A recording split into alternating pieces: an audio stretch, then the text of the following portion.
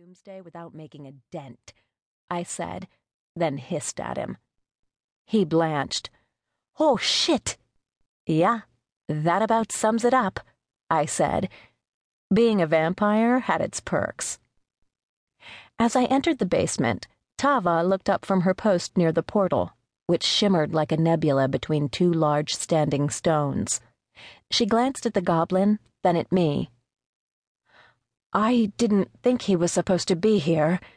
She let her words drift off as I tossed Mr. Unlucky on the floor. No way can we allow him to go back through the portal. I suggest you take an early lunch, I said. Tava blinked, then broke into a toothy grin. She wasn't as picky about her meals as I was. Thanks, boss, she said as I turned to go back upstairs. The goblin let out a startled cry behind me, cut off in mid-shriek. I stopped for the briefest of moments. The basement was silent except for the faint sound of Tava, lapping gently. I quietly shut the door and returned to the bar. There was no sense in taking a chance the goblin might run back to Otherworld or Estriel and spread tales.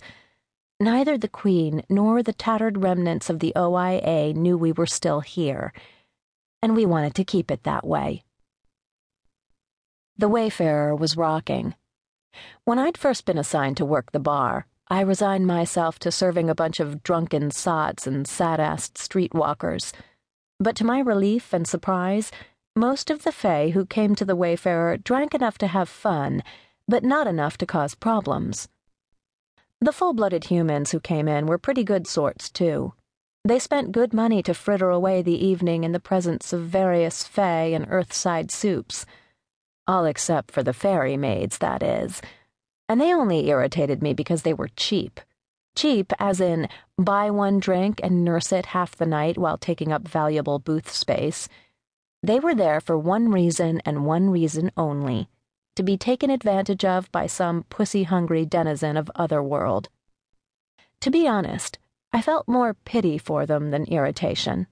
It wasn't their fault they were vulnerable to she pheromones, and if anybody should have exercised restraint, it was my father's people. We all knew what could happen when sex worked its way into the mix, but a number of humans didn't understand. Over the months, however, I'd learned to keep my mouth shut. On the rare occasions when I tried to dissuade a love-struck fairy maid from her quest, I'd been met by disbelief, and a few times by outright anger. With the goblin taken care of, I returned to the counter just in time to see Camille and Trillian wander through the door. My oldest sister, Camille, was gorgeous, with long raven hair and violet eyes. She was curvy and buxom, and dressed a la designer BDSM, decked out in a leather bustier and flowing chiffon skirt. Trillian looked like an escapee from The Matrix with his black suede duster, black jeans, and black turtleneck. A Spartan, one of the darker-natured cousins to the elves, his clothing and skin blended together in one long jet silhouette, while his silver hair hung free to his waist. Wavy and coiling, it had taken on a life of its own, that hair. As a couple, they sure turned heads. I waited until they chose a booth and then wiped my hands on the bar rag and tossed it to Cassandra. I'm taking a break, I said, heading over to join them, carrying a goblet of blossom wine for Camille and a scotch on the rocks for Trillian. I could do without the Spartan, but I needed to talk to Camille.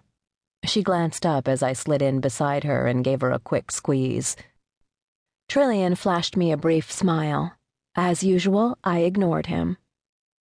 What did you find out? I asked her. She leaned back, shaking her head. They've disappeared. Trillian looked all over but couldn't find any sign of either father or Aunt Rethwar.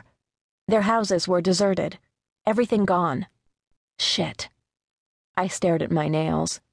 They were perfect, and they always would be. Anybody have any idea where they went? Trillian spoke up then.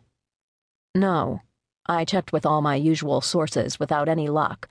Then I managed to scare up a few who weren't happy to see me. They owe me big and were hoping to stay hidden a little bit longer. But nobody seemed